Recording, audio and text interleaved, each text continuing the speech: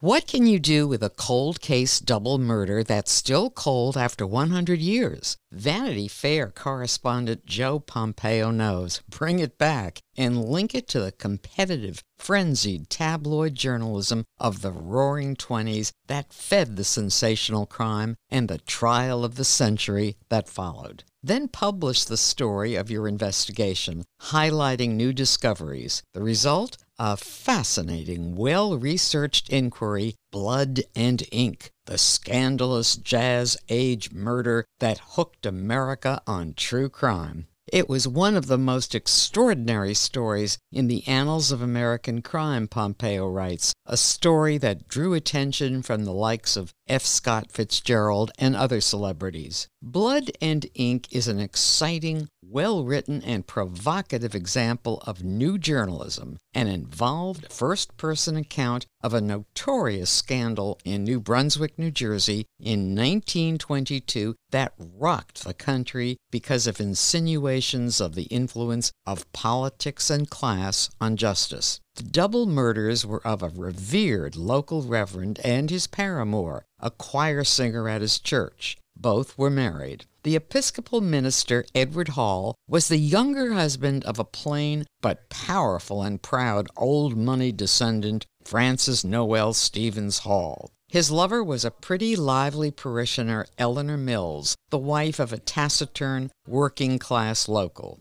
Their bodies were discovered on a lover's lane, September 16, 1922, shortly after they had been killed. The pair who found them was another town couple, bent on their own secret liaison that night. Hall had been shot by 1 bullet, Eleanor by 3 bullets, and had her throat slit and her tongue cut out. Their bodies had been staged to lie together near a crab apple tree. The evidence included the minister's calling card left at the foot of his body, a Panama hat discreetly placed over his face. Crime, celebrity, blood, scandal, money, people with money behaving badly. The press could not get enough, with some reporters holding seance stunts and playing up or denigrating the words of so-called witnesses, including a local pig farmer on her mule Jenny, who claimed to have heard loud voices at the scene that night. Pompeo, who became a voracious student of the unsolved double murder, went all in, sleuthing hitherto unseen prosecution documents, grand jury transcripts, and a late-in-life witness statement, producing what he believes is the most comprehensive and exhaustively researched book about the Halls-Mills case. He also spent untold hours restudying crime scene photos and records of the investigation and trial, a media circus spun by the burgeoning entertainment news industry, starring the competing New York Daily News and the Daily Mirror.